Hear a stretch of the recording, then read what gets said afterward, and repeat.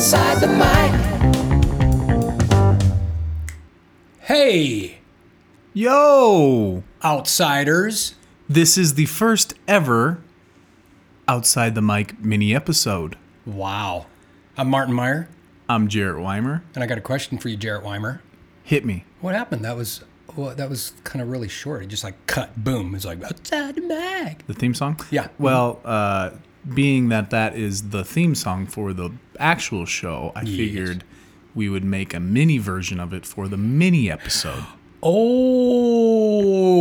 I should have figured that one out. Let me finish my coffee. Now I get it.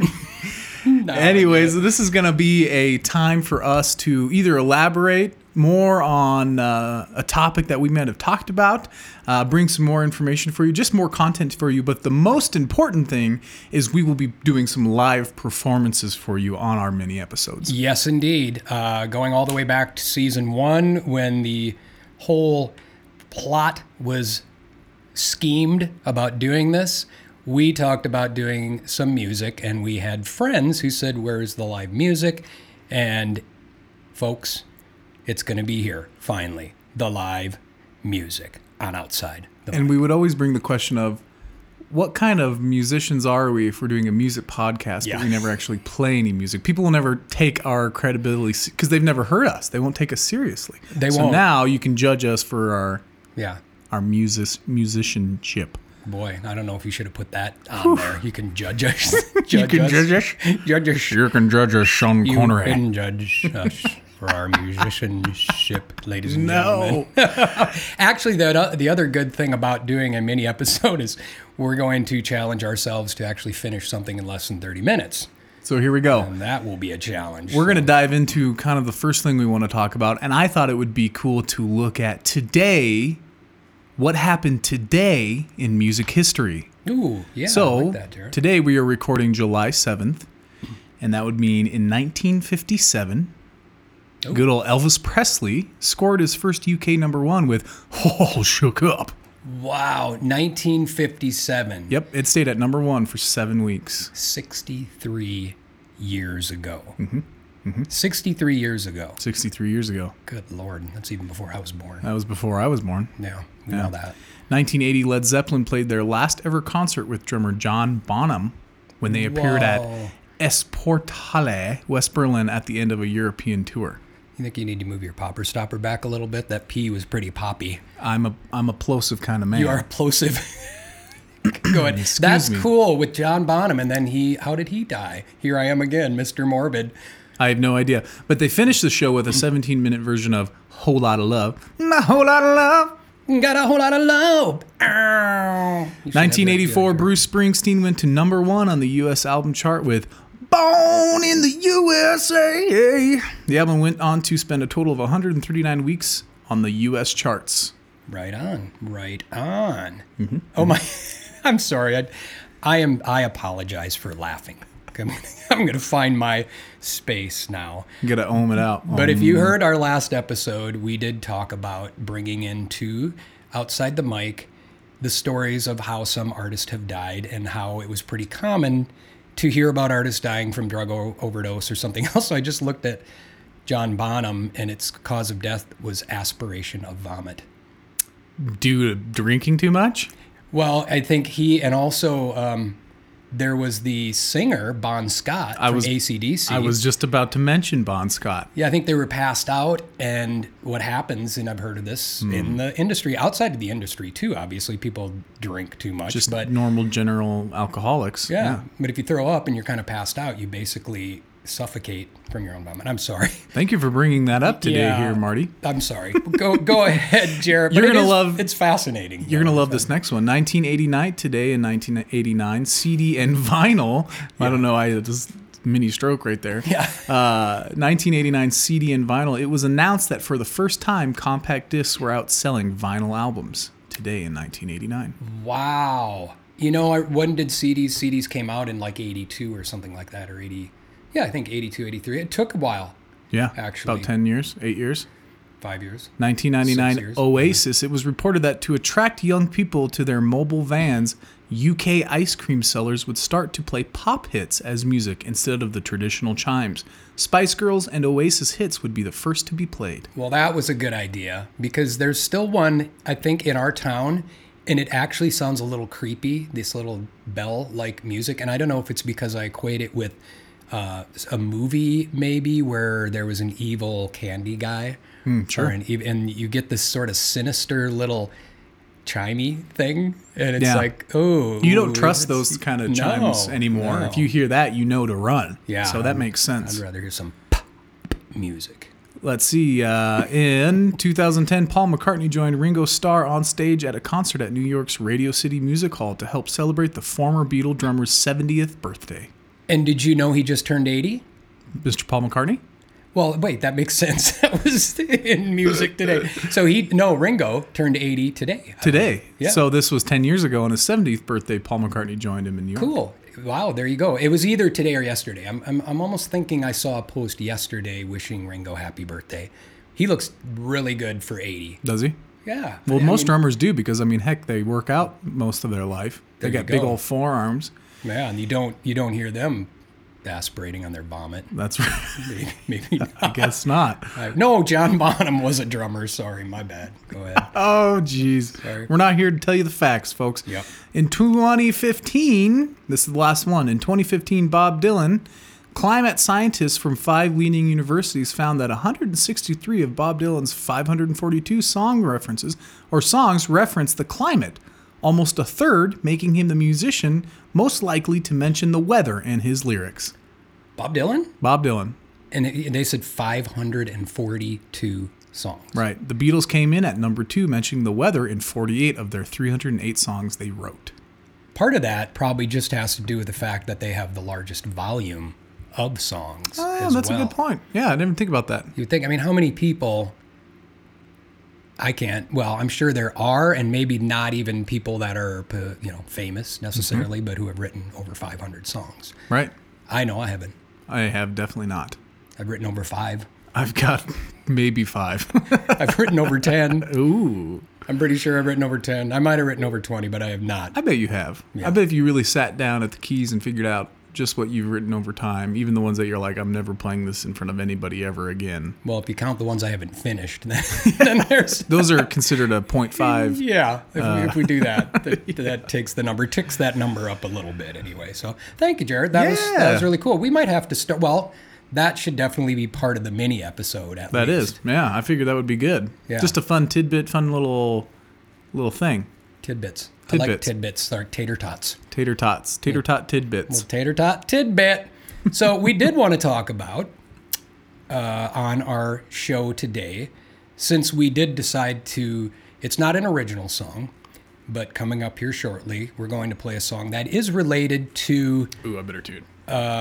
You might have to tune actually okay. too. You keep going and I'll get this figured I will. out. And part of this is that I think we had a lot of fun last season doing fact checking, and it did end up actually Excuse me, Marty. Hold on. leading Okay. to. Are you done, Jared? I'm good. Okay. It did end up leading to other stories when we would fact check stuff. So we don't want to lose that aspect of the fact checking, but we don't want to take up a ton of time on our episode doing a bunch of fact checking. So, Right.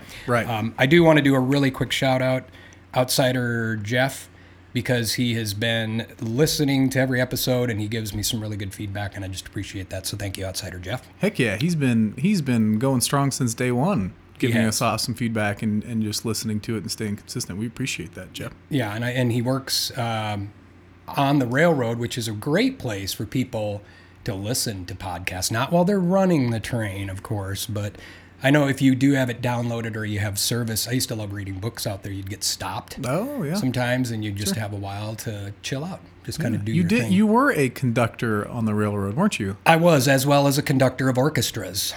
I'm gonna have to look that one up. I wasn't. I did actually, in music school, we did have a class on directing, so I did learn some of the basic techniques of directing a band. You or an learned how to orchestra, wave so- your hand in motions Yeah. and made it look like you knew what was going on. Little triangle-y thing. So I like to think that when I was a conductor on the railroad, I was like, well, the term conductor is kind of music related. So So you're good. yeah, You got a job in the music industry. I did. Yeah. Well, actually, Yeah. I did have a job in the music industry, and then I was working for the railroad for 10 years. But it's hard. You've done some really cool things in your life. I don't mean to get off, but you, back in California days, you had some really cool prospects going on. Thank you, Jared. You're welcome. I appreciate it. I'm your biggest fan. Oh, God. Sorry. I was even complimenting you, and you buzz me? Never again. I'm just nothing too but modest, disses from here on out. Don't go there that time. So thank you. I do appreciate that. But this isn't about me. This is about outsiders in music, ladies and gentlemen. So yes, we're not gonna do a bunch of fact checking, but in the light of fact checking the episode about Green Day, which I already admitted in the last episode, I was doing a lot of learning there myself because I didn't know that much about Green Day. So I actually started looking at Green Day, and I found out they were on my list of the misunderstood lyrics. Oh. Which it's interesting because I sort of had this, I was kind of inclined to think that, I don't know if that's the correct word, but who cares? We'll check it later. I was sort of wanting to think that, you know what, it should be up to people to interpret those lyrics, and largely I think we did sort of touch on that. But Green Day, it was listed because the song Good Riddance, which is a really cool song. Yeah. It was one of the only kind of ballady, kind of slow songs that I found that Green Day had done. But that was also on my list of misunderstood lyrics because a lot of people have used that song at weddings when indeed the song was written about a girlfriend that was leaving him and he was kind of bitter about it. Really? Yeah, I'm going to play you a little clip here. He was on the Howard Stern show, and this will give you a little bit of a interpretation of what that song meaning was supposed to be. Some insight. Very cool. I love this song, Good Riddance, Time of Your Life. You know, I'm bad at listening to lyrics. Mm-hmm. The song just kind of sweeps over me. This is really about telling some girl to F you, right? In the most level-headed possible way of doing it, but it's pretty bitter. It is bitter, right? Yeah. Yeah, that's what I like about your music. Where does this come from? It's quick and it's angry. Yeah. Yeah, I mean, I like that. I admire that. Oh, thanks. Who is this written to? Oh, a girl that moved away to Ecuador. I like that you can get your anger out through music. Yeah. Before you were famous, you got rejected a lot. So interesting, isn't it? What a question. Yeah, isn't that? Yeah, well, we'll cut it off right there. Yeah. But what was if you had never heard anything, you knew the song. You were familiar with the song. Oh, yeah, yeah. What was your interpretation of the song Good Riddance? Well, I think as a young kid, I think my first experience with the song was at a funeral. So I think after that, I always referred it to as like saying goodbye. Someone passed away. Wow. So it was used at a funeral. It was, yeah. Weddings and funerals. Isn't that weird? Yeah. Yeah, but it could have been that person's favorite song or favorite band or something. That might have been why they played it, but that's what I remember. And I remember just being so soaked up in that song. I thought it was just amazing. Well, and I think it's not a super complex lyric, but like he said, in the most level-headed way, which makes more sense to me because it doesn't sound angry. It doesn't sound like it actually has some fairly thoughtful, and when you think of the main line, it's something unpredictable, but in the end it's right. I hope you had the time of your life. I mean, that doesn't sound bitter to me. Yeah, and it definitely sounds like a positive send-off. Yeah. I hope you had the time of your life. Good riddance. Take care. Yeah. Yeah. Exactly. So along that line of thought, which obviously that happens. Any lyric can be interpreted. That's the beauty of song.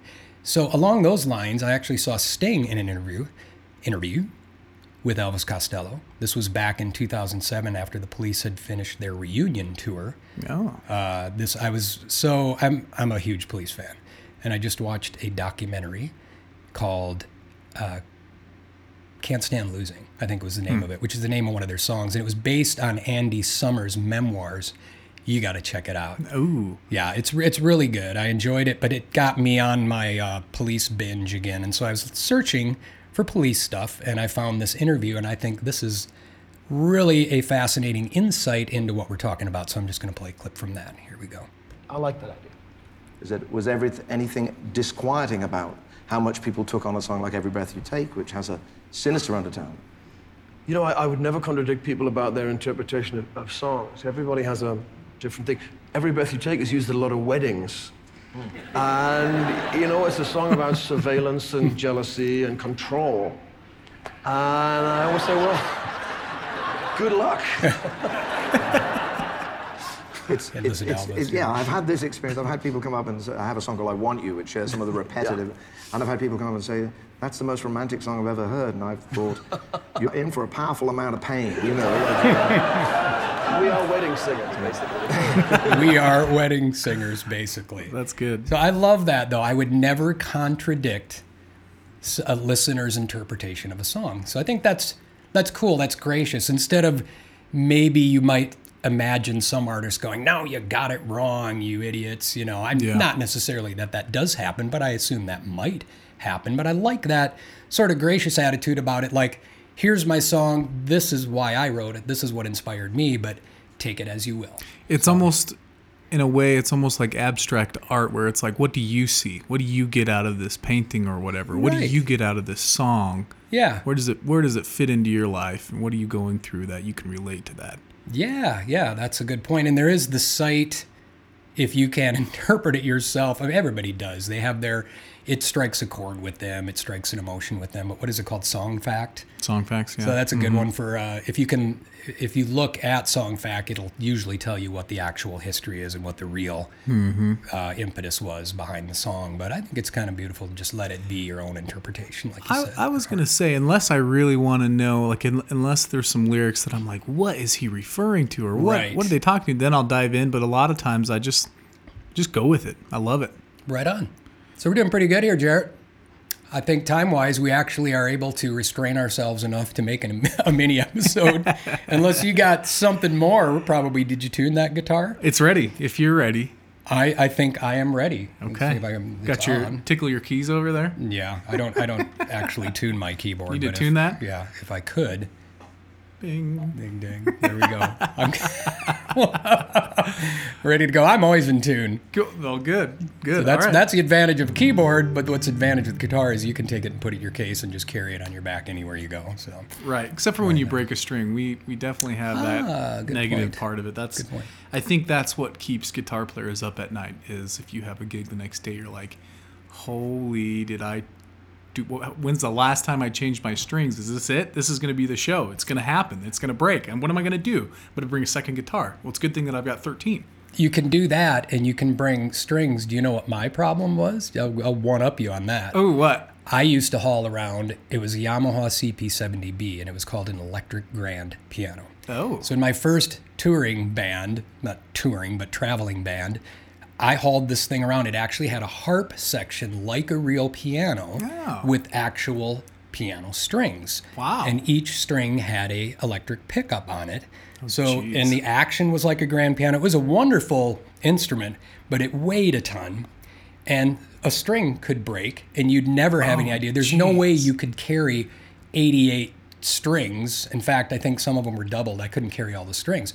So if I broke a string, I'd have to wait until we got back to replace my string. So there you go. Well, okay. Well, I guess that's why they invented the keyboard, right? Yeah, and then now they sample grand pianos, so thank God. I never regretted having that instrument, but I definitely, it was a sacrifice to get that sound and to haul that thing around. And it was a feel thing, right? Like you liked it. It felt good playing it. That's why you carried it around. There's always a reason why you carry those big honking things around. There's some feel thing or some little tone you can't get anywhere else. Yeah. It was the closest thing at the time to sounding like a real piano. I even hauled that baby to California with me. Wow. When I first got there and I was a little lost, I had all this weight in my hatchback.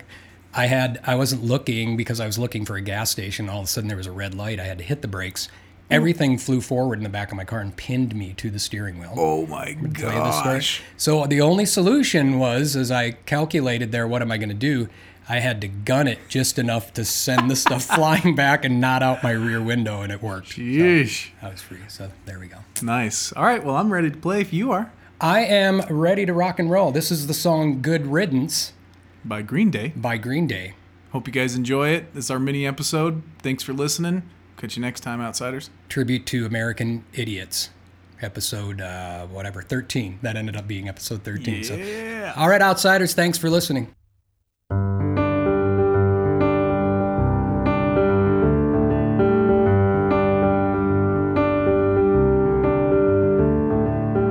Another the turning point, a fork stuck in the road. Time grabs you by the wrist, directs you where to go. So make the best of this test and don't ask why. It's not a question but a lesson learned in time. It's something unpredictable, but in the end it's right.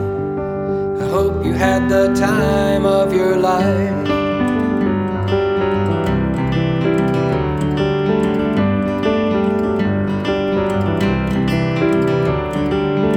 So take the photographs and still frames in your mind. Hang it on a shelf in good health and good time. Tattoos of memories and dead skin on trial. For what it's worth, it was worth all the while. It's something unpredictable, but in the end it's right. I hope you had the time of your life.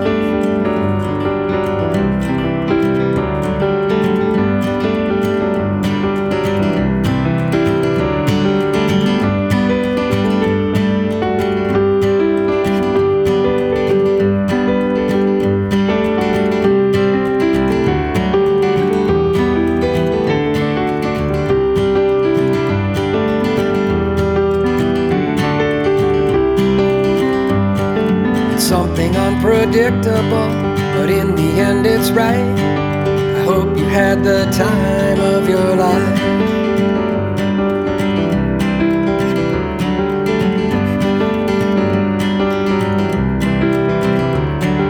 It's something unpredictable, but in the end it's right.